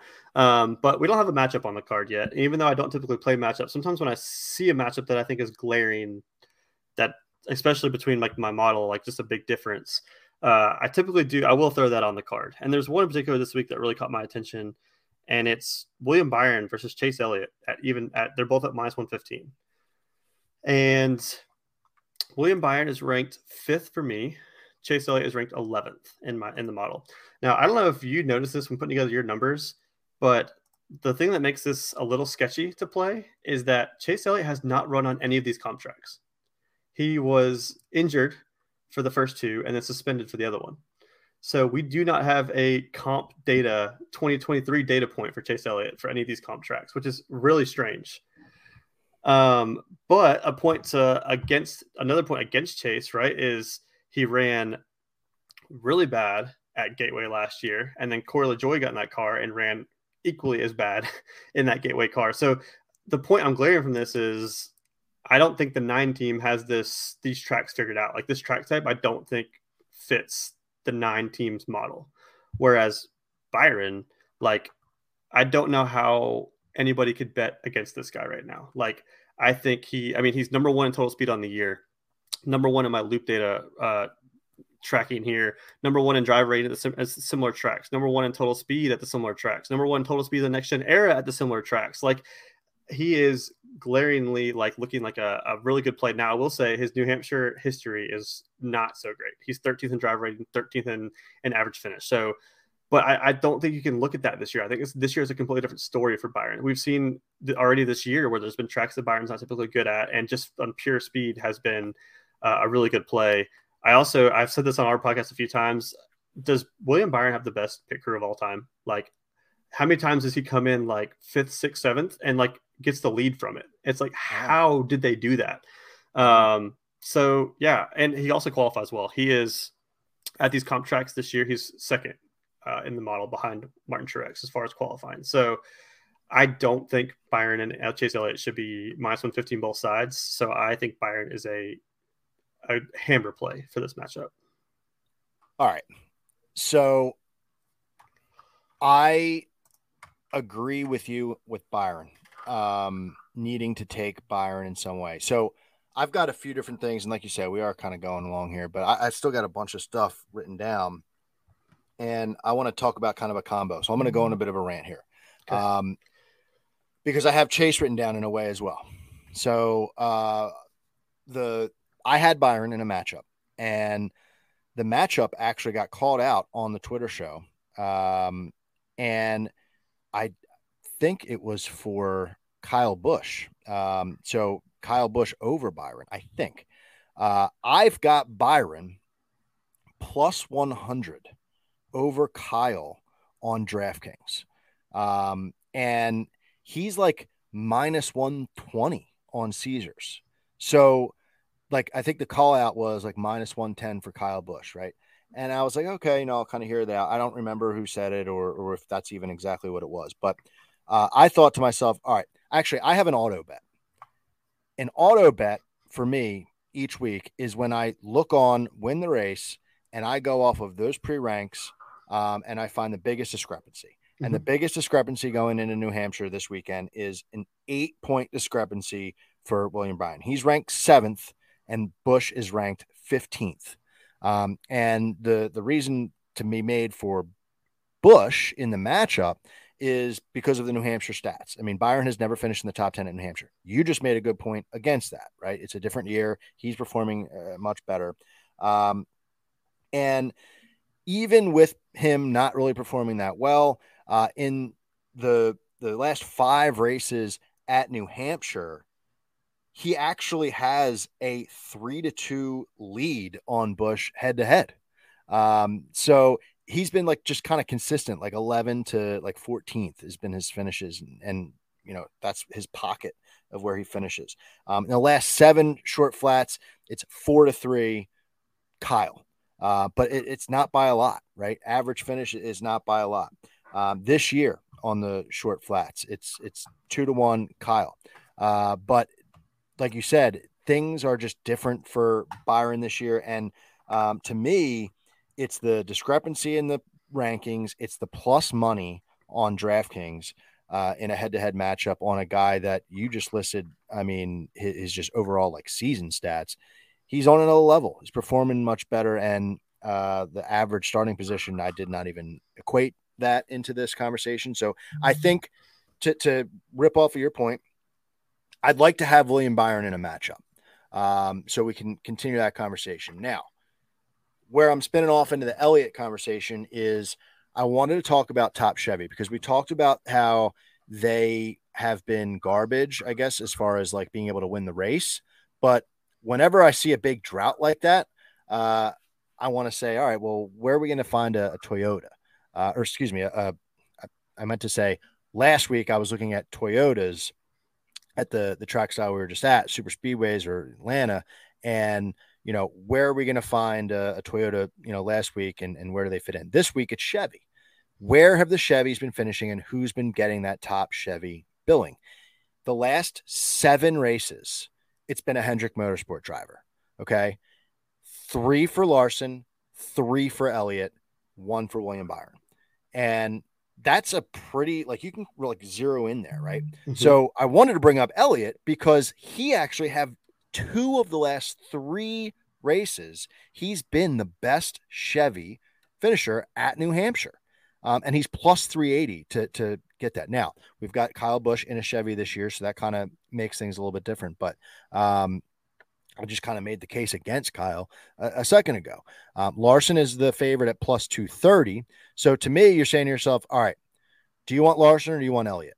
And in your case, do you want Byron as well? Because if you like Byron over Elliott, he's plus 380. So it's really interesting. I mean, Chase's numbers at New Hampshire are pretty good. 2 top 5s, 3 top 10s, in his last 5 races, 6 in driver rating. Just, something to look at. I know that we were kind of downplaying, his current situation with the 9 team, but he's been able to do it 2 of the last 3 years, top Chevy. To me, that's interesting. So I wanted to throw that bet in there to kind of just we got a bunch of different things to look at there. So I would like to take William Byron in a head-to-head matchup. Do you like him better against Kyle or do you like him better against Chase? Yeah, I'm on the fence here. I think I think I was very much on the Byron over Chase, but then as you were talking about how Chase is good at New Hampshire, I'm like, yeah, you're right. He is good. I think I feel more comfortable with the Chase, to be honest, just because, with the one track style we have seen Kyle Busch be good at this year has been these kind of shorter tracks. He's 5th in average finish, 8th actually in total speed on both. So kind of middle of the pack. But yeah, I don't know. Kyle Busch scares me a little bit. I think I feel a little safer with Chase, but I'll leave the decision up to you. No, I'm fine with that. So let's take Byron over Elliott at, what was he, minus 115? Yep. All right. So Byron over Elliott. And then do you want any action on top Chevy? Larson this season. Actually, let's just start the conversation there. Does Kyle Larson intrigue you in any way this year? Or this race? Because I'm trying to figure out a way to make a little money on him. I don't know if I want to take him outright because the Chevy thing kind of scares me. Head-to-head matchups, are weird. You're not going to get him at a good number for top 10 or anything like that. Plus 230 to be top Chevy.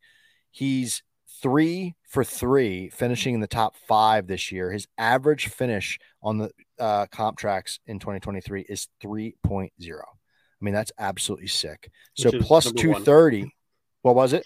Which is number 1. It's number 1 in my model on average finish at this comp tracks. Out of everyone. Yeah. So, are you into maybe top Chevy for Larson plus 230, or do you think that's too chalky? I can get plus 350 for top Chevy on Larson. So what on Bovada? Yeah. So is he the favorite there? Yeah. Huh. Okay. So do you like that number? I think honestly, I'm convinced. Because he's 4th in my model, which is the top Chevy behind the 3 Toyotas. So I can be convinced on that for sure. Like you said, 1st in average finish at these short tracks, 2nd in driver rating, 3rd in total speed just this year. This is just 2023 stats. He's really turned a corner at this style of track, because I would say coming in this year, I wouldn't say short tracks were Larson's forte, but yet again, the best driver in the world has figured out another track style, and that's scary for everybody else. So, all right, good stuff. So yeah, I'm just trying to write down where we're getting these numbers here. All right, so that knocks out a couple different bets, and that's another look at the card here. All right. I went on a rant there for a little while. I only had 2 other things to bring up to you. So do you have anything else to throw out there? I got I have one I want to bounce off of you, and then I have one that's kind of fun. So I'll make them Okay. quick. All right. I'll make them quick. All right. Let's do it. I think I want to be on Brad in some sort of facet this week. You're hitting on where I'm going. Go ahead. Okay. Okay. Cool. So I would vote for a plus 110 top 10 on Brad. That would be my vote. So yeah, I mean, I think the stat that shocks me the most was his New Hampshire history is pretty phenomenal. I'm only looking at the last 2 years. I think you went a little bit further back than me, but for me, for the last 2 years, he's first in drive rating, first in average finish. But over his career, second in average finish.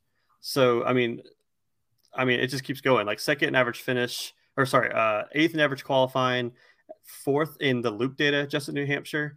And then just taking a step back from the data for a second, I feel like there's been two track types where RFK has been good at this year, and it's been super speedways, obviously, and this short, flat style track. RFK has shown an immense amount of improvement from last year. So, yeah, Brad ranks 12th for me in my model, and to get plus money on a top 10, especially coming off a week where I think they had last week circled. And he was pushing really hard to get that victory last week. I think this could suit to be another really good finish for him. I don't think he's going to have the win equity, but like a prop play is, I think, a fantastic play on Brad this week. I love Brad this week. I have written down Brad plus 105 for a top 10. Is that the number that you had him at? I got plus 110. Plus 110. Is that Bovada? Okay, I had him on Barstool. Let me while we're talking, pull up Barstool and see what his number is there. But I guess like Bovada is actually probably a good book to riff on because anybody has the ability to get Bovada as opposed to some of these other books. So yeah, Brad Keselowski. I mean, we talked about Brad on the NASCAR betting preview show.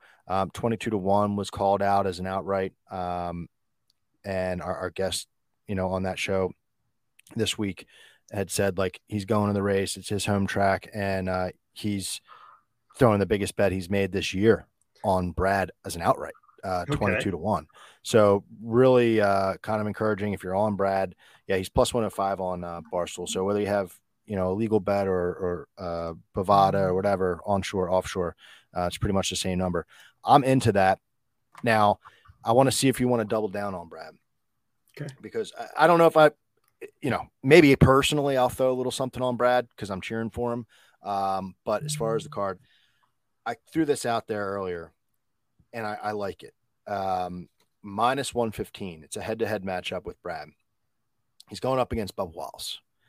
And it's, to me, a fade Bubba situation, but it's a like Brad situation. So my full rundown here, last 5 at New Hampshire, you spelled it out. He looks really good at New Hampshire, and it's true. 1 win, 2 top 5s, 4 top 10s, 10.6 average finish. That's 6th in that time span. But his driver rating is 2nd, 109 and change. Bubba finished 3rd in the race last year, and I think that this is why they're matched up evenly, minus 115. They're heavily looking at what went down last year. But outside of that 3rd place finish, he doesn't have a top 20 in 5 starts in New Hampshire. So there's that. Last 7 short flats. It's been super close in average finish. That 3rd place finish is what Bubba's kind of like riding on, whereas Brad has 2 top 10s. And I think when you're looking at some of these, like, call them like mid-pack guys, I don't mind extending like my odds or my stats out to top 20s because it's telling me like who can kind of keep it clean, who can stay on the lead lap, etc. And Brad's got 5 of 7 top 20 finishes where Bubba only has 3 top 20s in the last 7 short flat tracks. So it's just like, to me, more consistent. And this season, Brad's got 2 top 10s, and 1 top 10, 2 top 15s. His average finish is 18.7 on the short flats. Not phenomenal, but Bubba, his best finish is 14th. That's all he's got to his name. His average finish is 22 and change. So that's really big difference in average finish there. And it's a 6-spot difference on Win the Races rankings heading into the week. So big discrepancy there, falls just short by 1 spot of the biggest discrepancy that we called out earlier. So minus 115 for Brad over Bubba is a head-to-head that I really like. So I know that you're not always in on the head-to-heads, but is that something that you'd want to add to the card as well? Yeah, it's funny you brought this one up because I have this access to this one as well, but I have minus 125 for Brad, so I wasn't quite on board at minus 125. But if you can get minus 115, you can talk me into it because I think, like I said, similar to Byron versus Chase was a 6th place differential. Brad and Bubba is also a 6th place differential for me, but I just liked the minus 115 for Byron earlier, so that's why I chose that one. But if you can get minus 115 for Brad here as well, I would 100% be down to double down. All right, let's do it, man. So we'll double down on Brad. I'll call out. You said minus or plus 110, and then Brad over Bubba minus 115 on DK. There we go. All right. The only other name that I had to throw your way, you tell me. Are we looking at Almirola in any way, shape, or form this week? He's plus 140 for a top 10. Man, so Almirola is this guy where I feel like every time I jump on the bandwagon for Almirola, he lets me down. Last week included. So yeah, I don't think so. Not for me. We'll veto Almirola. We'll veto him. We haven't really vetoed too many people, but he's getting vetoed. Let me bring a name for you, and then I didn't bring up my fun bet a minute ago. But the other name I was going to bring up to you was actually Alex Bowman. How do you feel about Alex Bowman this week? I haven't looked at Bowman at all, and that's because he hasn't jumped off the page to me in my notes. Now he was hurt earlier in the season for one of these races, right? Yep. He missed. Which one did he miss? He missed. Oh, actually, did he? Did he not? Actually, maybe he didn't. I thought Barry filled in for him because Barry has like 2 top 10s this year on the short. So I don't have any stats populating for Bowman for Dover, Kansas, or Darlington. So okay. So I mean, I got him top 10 for average finish on the short flats. He's 14.3. Yeah.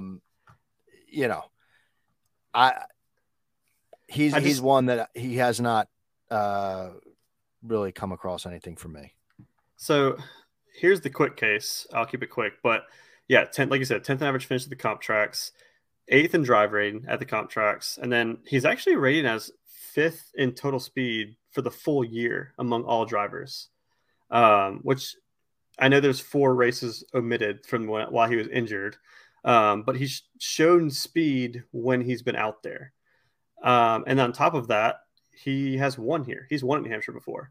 So I just feel like Bowman's that guy where like you've got to catch him when you're least expecting it kind of thing. And I feel like this could be a week where he could come out and really show out. So I've been really close to clicking the outright. Because he's at 30 to 1. But if you'd feel more comfortable going like the top 10 market, obviously you can get, I think plus 200 was the number I saw earlier. I'm looking at Barstool right now. He's 2 to 1 for a top plus 10. 200. But I'll give you the option to veto since I vetoed Almirola. So man, the 2 to 1 number is interesting. Shit. Right, let me bring one other one your way because I was on the fence on this one too. I don't know if this is on other books or not, but I have a group E with Alex Bowman. The other guys in that group are Daniel Suarez, Ty Gibbs, and Chris Buescher, and you can get Bowman at plus 220. No, I don't want to fuck with those guys. I could see Gibbs putting a top 10 car out there. And Suarez is sneaky. I'm not messing with that. Is he the favorite in that matchup in that group? Well, him and Suarez are tied for the favorite. Huh. Yeah, that matchup scares me. I mean, I'd be fine just taking him like doing his own thing, trying to get a top 10 plus 200, but man, that would I'm gonna say no. Just for now, but maybe that's one where what's the best, if he puts it on the poll, that number, what does that change to? Minus 110? right? I would feel better taking that minus 110 for a top 10 after seeing him kick ass in practice and qualifying than just kind of taking a swing because he's been fast overall, in the year. That's fair. I mean, his average finish is 14.1 on the short flats. That's not going to get us our win in a bet. So I'll say no for now, but maybe we, text about it and we'll see where we land later. All right, here's my fun one. What's your fun bet? Maybe I'm just a sucker for these bets because I brought a similar one up on the Twitter Spaces last week. But Bovada has some race specials out there right now, and they've got one that caught my interest at a price of 40 to 1. You can get Bell top Toyota, Harvick top Ford, Larson top Chevy. 40 to 1. 40 to 1. 40 to 1. Sign me up. Sign me up. I think those guys could finish 1, 2, 3. Yeah, right. So give me that trifecta straight. Yeah, Bell, Harvick, Larson, 1, 2, 3. But yeah, 40 to 1. Usually those things are pretty shitty. Like Caesars has one. It's like Blaney and Bell to both finish in the top 10 or something like that. And it's like plus 200. Yeah. And I'm like, no, I'm not digging that. Or maybe it was like Blaney and Suarez. Like one of the guys was, sorry, I'm backtracking. Blaney and Bubba to finish in the top 10. Both of them, they need to be like a parlay. And it was like plus 200. Bubba's like plus 130 by himself. Yeah. Like, why would I, I'd rather just take that. So usually they're pretty shitty. 40 to 1, it's not too shabby. I wonder what that would be if you could take a parlay. You know what I mean? What that number would be, and if that's anywhere better. But yeah, I mean, I would add that. So should I add the fun bet to the card here? I mean, that's up to you. So Bovada won't let me parlay them together to see what it would be, and I'm not smart enough to know how to do the math on this. Yeah, but that's fine. All right, so let's see. Bell top Toyota.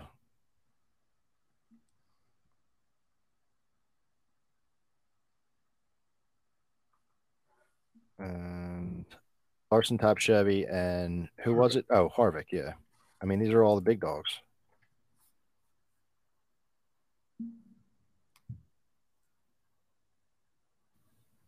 $40 to 1. Okay.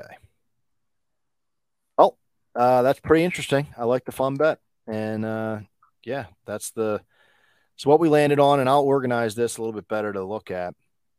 But I'll try to go through. Let's see. We've got Truex for an outright 7 to 1. Logano for an outright 14 to 1.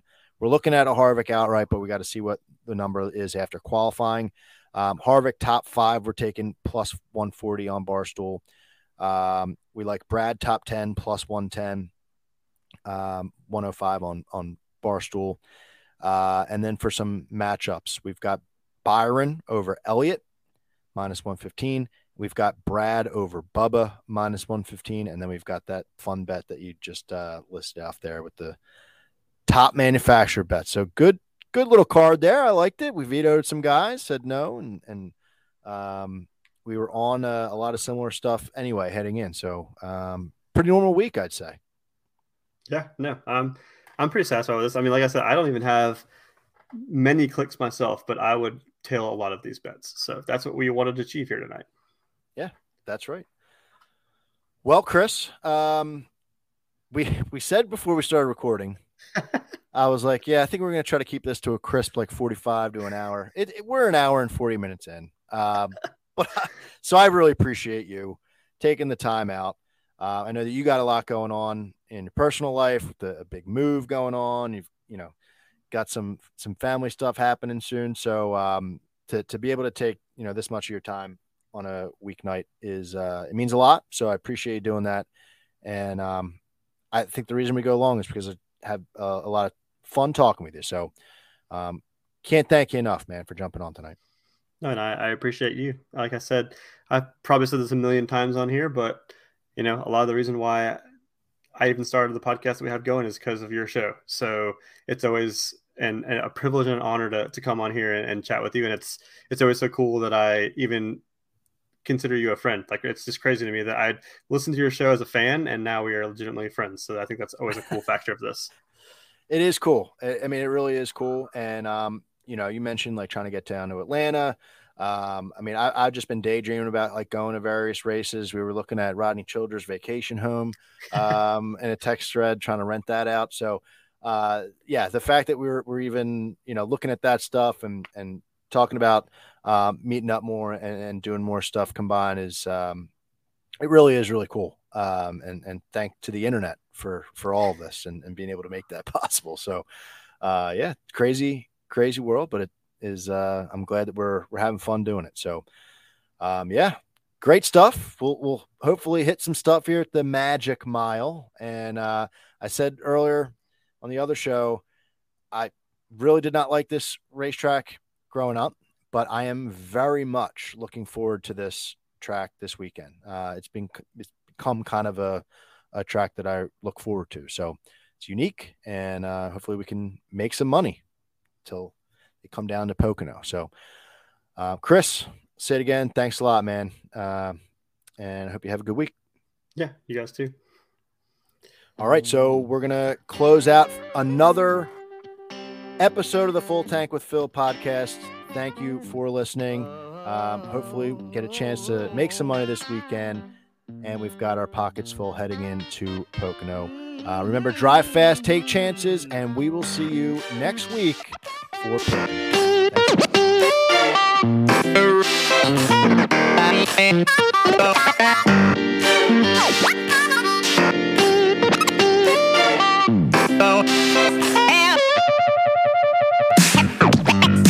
No place to go.